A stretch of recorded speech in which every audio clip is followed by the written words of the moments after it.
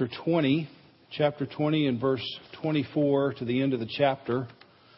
So if you don't have your Bible with you, I would encourage you to use the Pew Bible. They're provided in front of you, and that's page 907.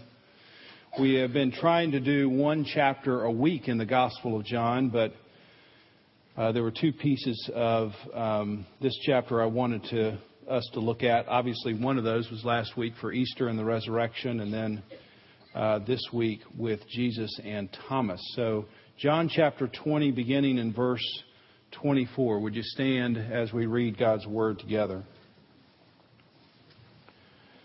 Now Thomas, one of the 12, called the twin, was not with them when Jesus came. So the other disciples told Thomas, "We have seen the Lord." But he said to them, "Unless I see in his hands the mark of the nails, and place my finger into the mark of the nails, and place my hand into his side, I will never believe."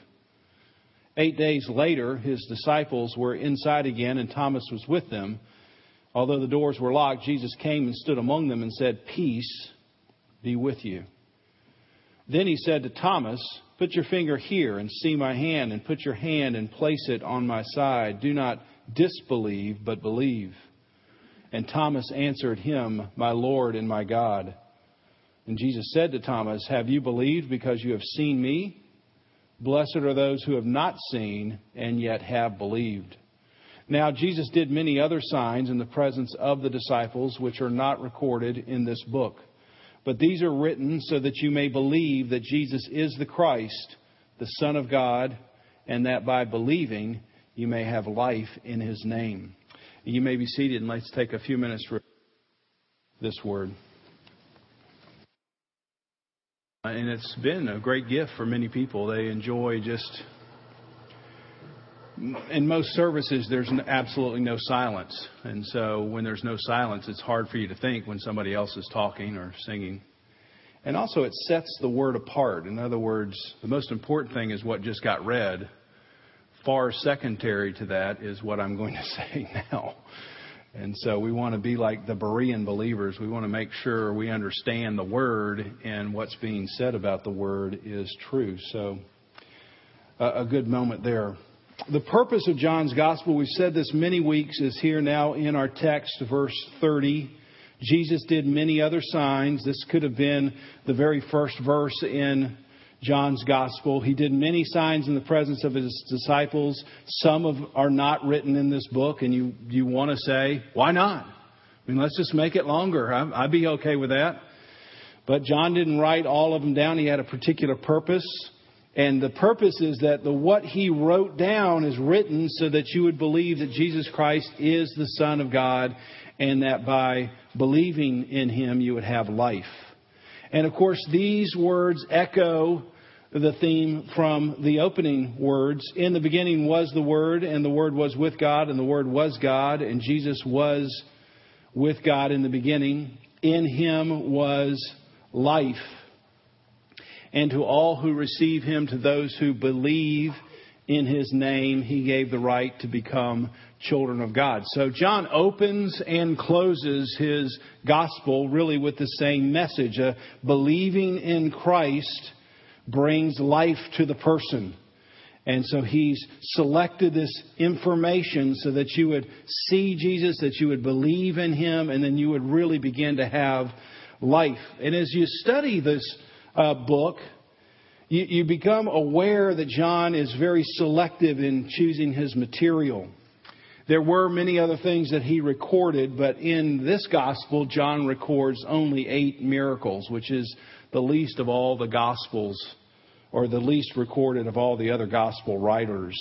Some scholars say that John is actually only recording 21 days of activity by Jesus. So if you look through the whole gospel and just say, okay, this event happened on a particular day, this happened on another day, really John is just giving you 21 days in Jesus' life. And many scholars believe that the text originally ended in chapter 20. That chapter 21, which we'll talk about next week, was an additional piece. And you could see why it would end here. And the climax here now is in this confession of Thomas. So we're moving to this point. You might remember when we got to the resurrection of Lazarus. That was the last miracle. And I use this picture. It's like you've climbed to the top of this mountain. You've gone one miracle after another, and John's been trying to help you see something, and you get to Lazarus, that somebody came back from the dead, and you realize all of these miracles are really pointing, when you get to the top of this mountain, are pointing to a much larger mountain. That they're really pointing to Jesus, and all of this is driving your attention. And so then in chapter 12, you sort of start your hike again, and you get to the death and the resurrection, and then the proclamation or confession of Thomas. So here we are at this second peak in the gospel. And so John has recorded these particular events, and I think he wants to see something very specific here about this encounter between Jesus and Thomas. And the way I've thought about it is we get to see the heart of the gospel, we get to see the heart of God, and then we get to ask, what's the condition of our own heart? So I think in this text we'll get to see the heart of the gospel. We'll get to a picture, a little glimpse into God's heart, and then it'll be left to examine what's your own heart. So the heart of the gospel. What is the gospel? I mean, somebody comes up to you and you say, you should trust in the gospel. They say, okay, what is the gospel? I mean, if you're a believer, you should have a good answer to this question. But a lot of times you kind of fumble around, and so a good answer would just be, quote, Paul from 1 Corinthians 15. For what I received, I passed on to you of first importance. This is the gospel, that Christ died for our sins according to the Scripture. He was buried. He was raised on the third day according to the Scriptures. He appeared to Peter, then to the 12. Then he appeared to more than 500 brothers at the same time, most of who are living. So Jesus came to the earth. He died. All this was according to the Scriptures. He was buried. He was raised. And so this is the thing of first importance. This is the first step for the Apostle Paul. He's trying to say to this group of Corinthians, this church that has so many different problems, he wants to make sure that in the midst of all these problems, that the church understands, that we understand, there is an issue of first importance. There is a first step that you need to take before you begin the second step, the second dance with Jesus. There's a first step and then there's a second step. And you might think of it as if you're at a wedding and you just don't know how to dance. This is, of course, not describing me, but other people. And you just say, well, if I could just get the box step down, right, then I could at least pretend as if I'm knowing what I'm doing. But, you know, even in the box step, you've got to lead with the correct foot, do you not? And if you're the guy, you're the leader, you're going to lead with your left. Because if you lead with your right, what happens? You step on the woman's foot and then just chaos. Right? And many women are going, yes, that's my husband. Always leading with the right, stepping now on my foot, and we're falling over. But if you would just lead with your right, you could do the box step and you could get yourself around a dance floor and look like, well, at least they sort of know what they're doing. But if you lead with the wrong foot, it's just going to be a disaster for you. It's going to be a disaster for everybody else. So Paul is saying there is an issue of first importance. There's a foot that has to lead first. And if you don't lead with that foot first, then you can have a real problem. So let's return to this. The first step is to believe that something was done. That's the issue of first importance. He's trying to tell the church at Corinth, you've got to believe that something was done, that Jesus died, Jesus buried, and Jesus was risen on the third day. And let's go back to Thomas. What's Thomas's biggest problem? Well, first of all, he missed a very important meeting. And let's just say, bummer for Thomas. I mean, gosh. I mean, whether they were all together and they said, hey, who wants to go out and get pizza? Thomas, you go get pizza. And Thomas comes back. I miss Jesus. Or Thomas was the guy who's habitually late to meetings. See, I told you, Thomas, it was going to cost you one day when you were late. I mean, we don't know what happens, but everyone's there except for Thomas. It's just he missed the biggest meeting in human history. It's a bummer for Thomas. But his biggest problem isn't that he missed a meeting. His biggest problem isn't even doubt. As you think of doubting Thomas, his biggest problem is unbelief. Jesus says, don't disbelieve anymore, Thomas. Believe. Thomas not only refuses to believe, but he lays down this ultimatum. I mean, you can appreciate it, can't you? All your friends got to do something and you missed it. And as a guy, you've got some pride on the line. And you just say things maybe you wish you hadn't said. Hey, unless I see the hands, the mark of the nails, if I can place my finger in his side, then maybe I'll believe. But I'm not ever going to believe unless that happens. And so 8 long days go by with Jesus not appearing to the disciples. I mean, just imagine if you're Thomas during that 8 days. You get together and you're having a meal, and what are the 10 people talking about? I mean, they're talking about that they saw the Lord. Yeah, Thomas, you said, oops, sorry. I mean, you know what? I mean, awkward, right? And so after 8 days, it says in verse 27, Jesus appeared and Thomas is there. Well, I guess Thomas isn't going to miss another meeting. Hey, send somebody else out for pizza. I'm going to make sure I'm here all the time. And Jesus comes to Thomas. Thomas, put your finger here. See my hands. Put your hand on my side. Do not disbelieve, but believe.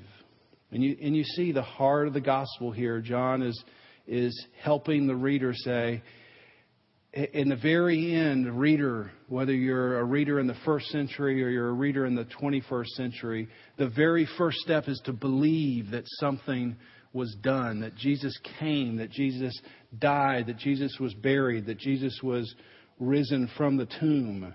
That's the heart of the gospel. Of all the things John could have chosen, he selects this particular encounter to highlight the most important first step is to believe.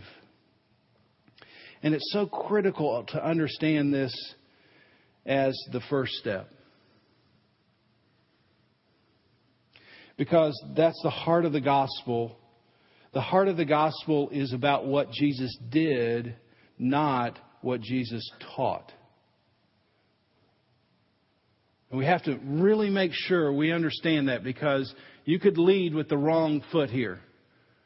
The first step is to believe that Jesus has done something. The second step, as important as it is that He taught us something.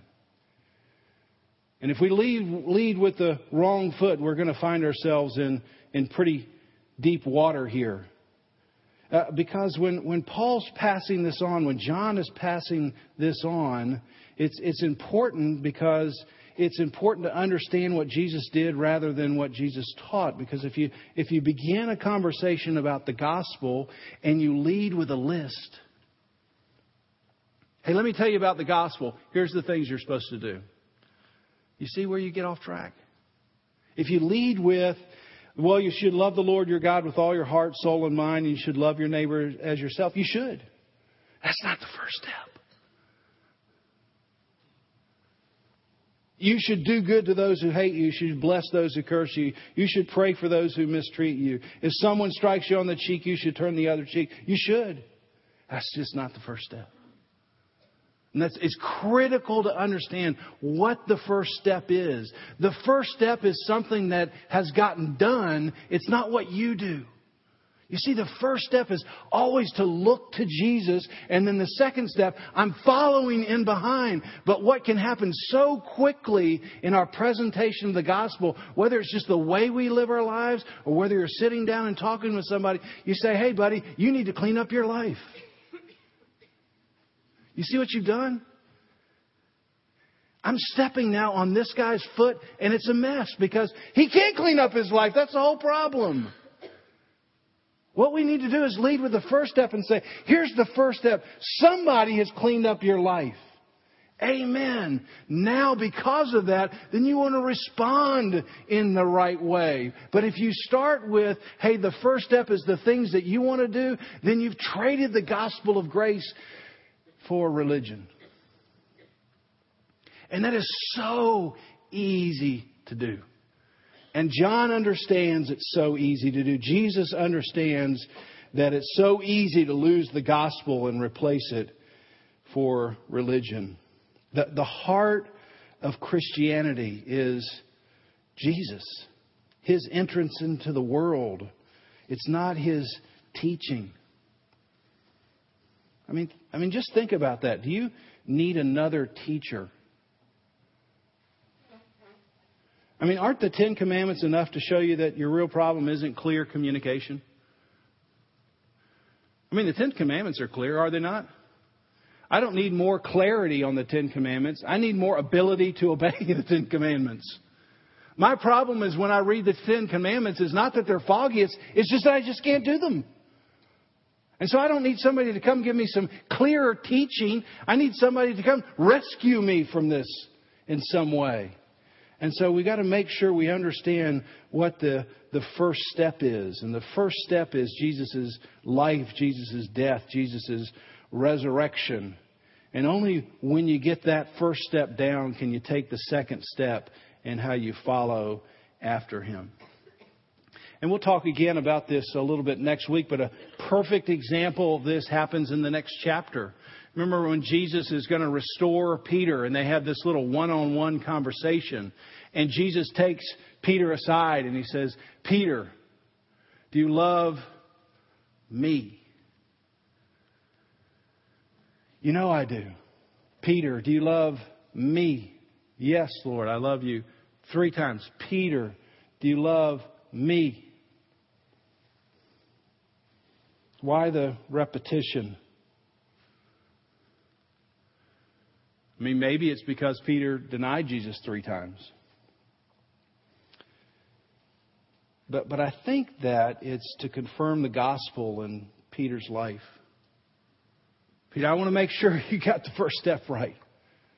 See, when I came to you and said, on this rock I'm going to build my church. You're going to be the first proclaimer of the good news here. In Acts chapter 2, you're going to be the one who stands up and gives the very first New Testament charge, this very first New Testament sermon. And I've got to make sure, Peter, in this little one-on-one meeting, that you understand the gospel. You're going to be the founder of the New Testament church. And what I want to make sure is that you really love me and that you're not doing something in order to pay me back.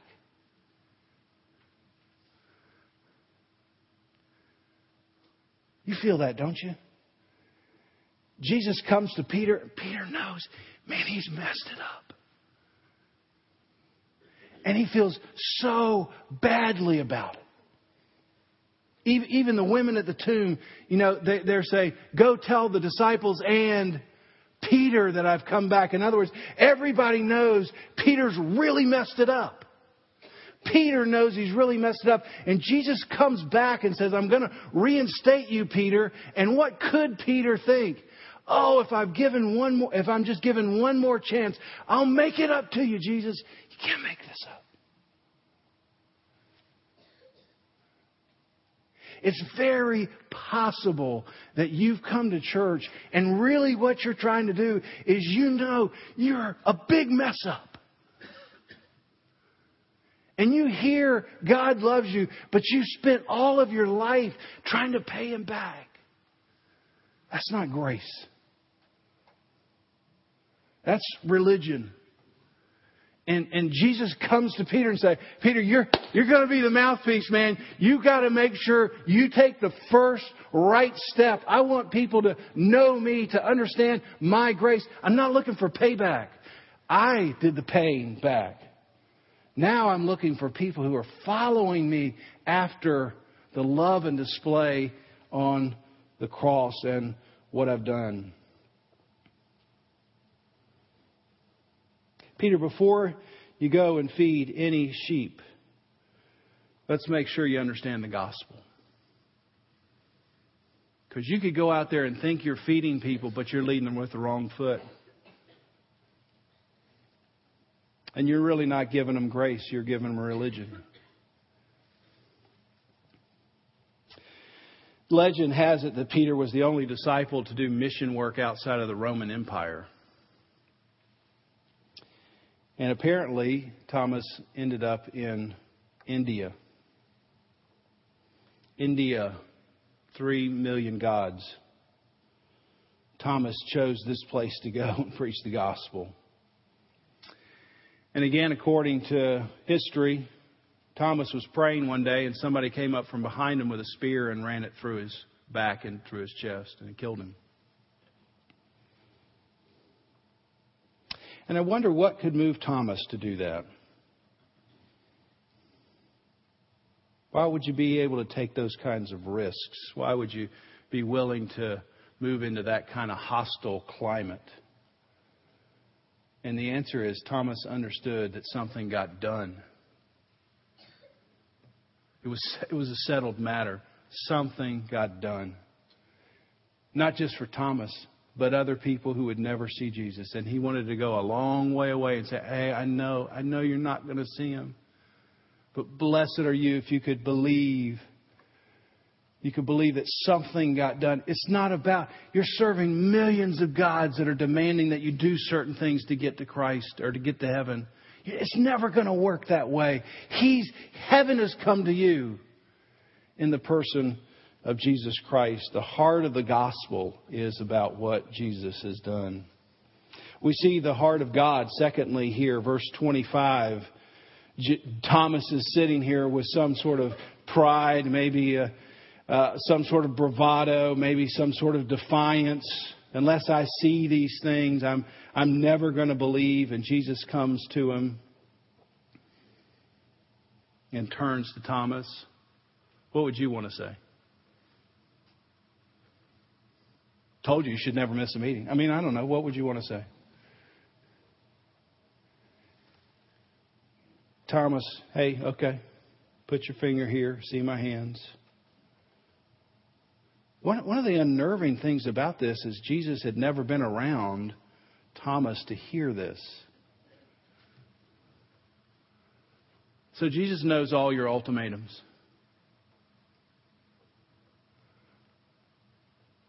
He knows all your motives.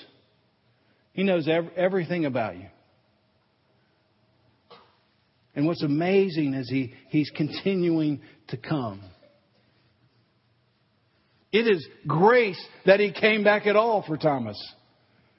And He's always coming back. You notice that Peter, I'm coming back to restore you. You notice that the woman at the well, she's got a terrible moral life. And what does Jesus do? I'm coming to you. When Adam and Eve fall in the Garden of Eden, what's the first thing that happens? God is coming back to them.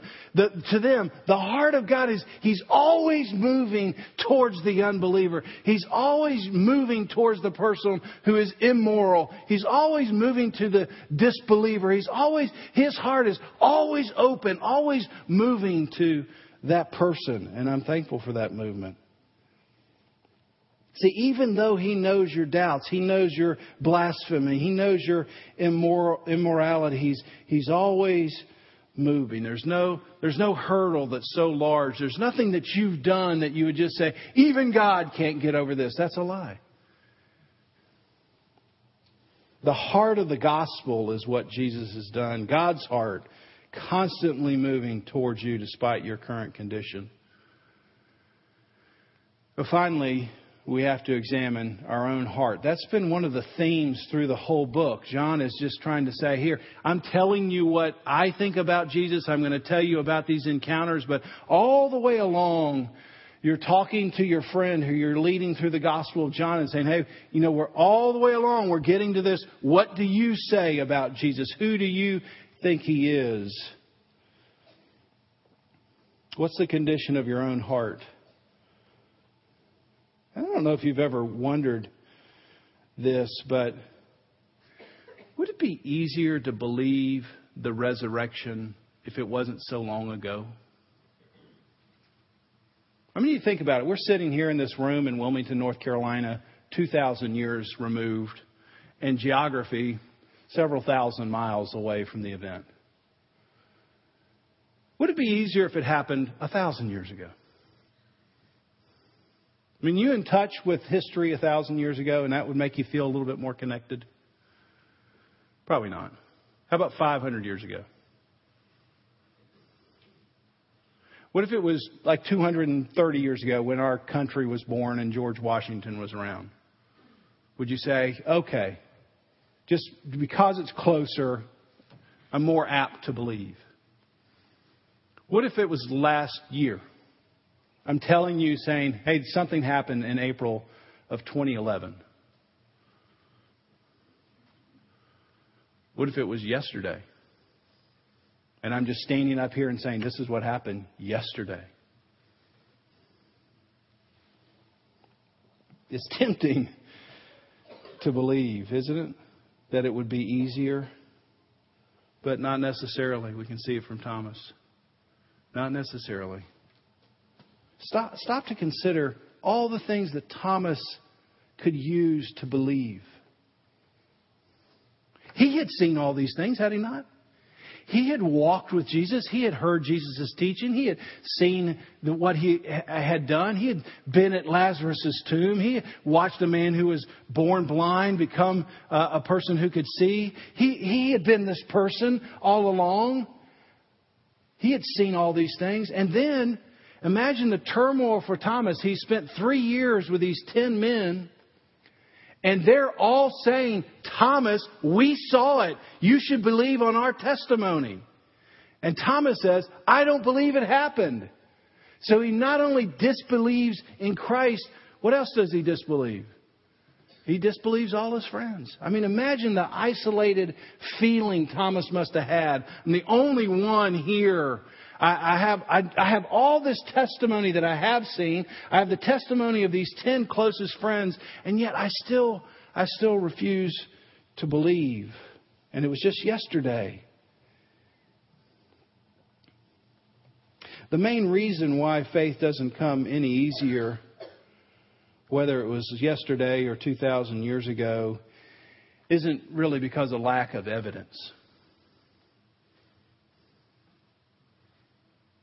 The main reason there is a resistance to believe is because of the presence of pride.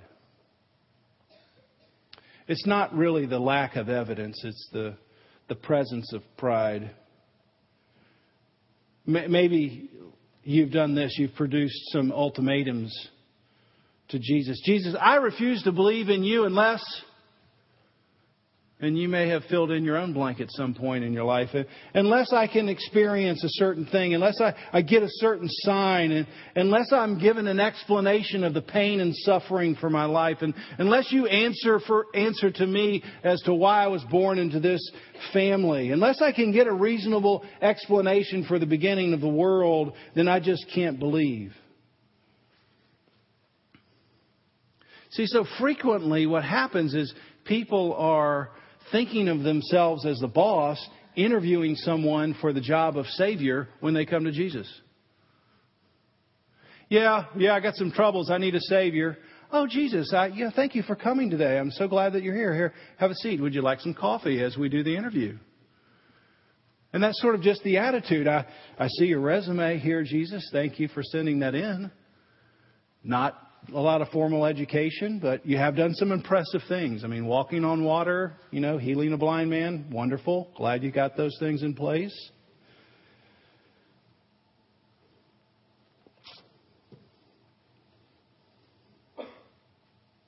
But see, the thing is that Jesus is not someone in need of you. You're desperately in need of Him. You're not interviewing Him. He's interviewing you. But so often we come like we're the boss. And He must answer these questions. And you know what that makes you? God. And so the real problem with belief, the real problem with faith, or maybe I should say it this way, the greatest barrier is not some evidence, it's the presence of pride. And that's available to every person in every generation, pride.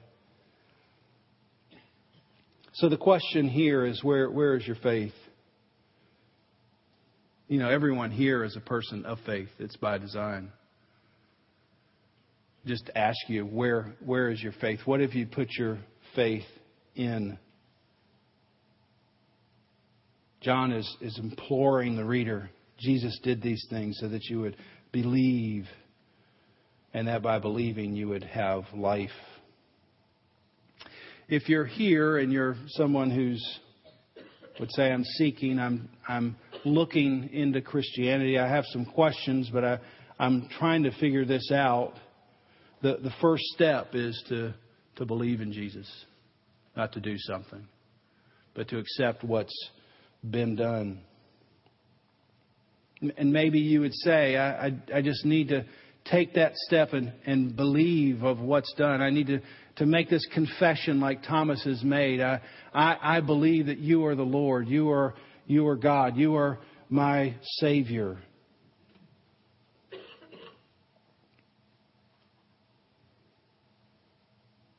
If that's difficult for you to say, I would want you to evaluate whether you're really resisting Jesus on the basis of evidence, or is it your own pride is getting in the way?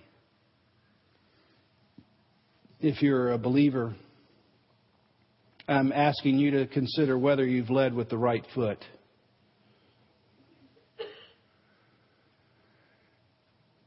I mean, have you been following after Christ your whole life just trying to pay Him back for what He's done?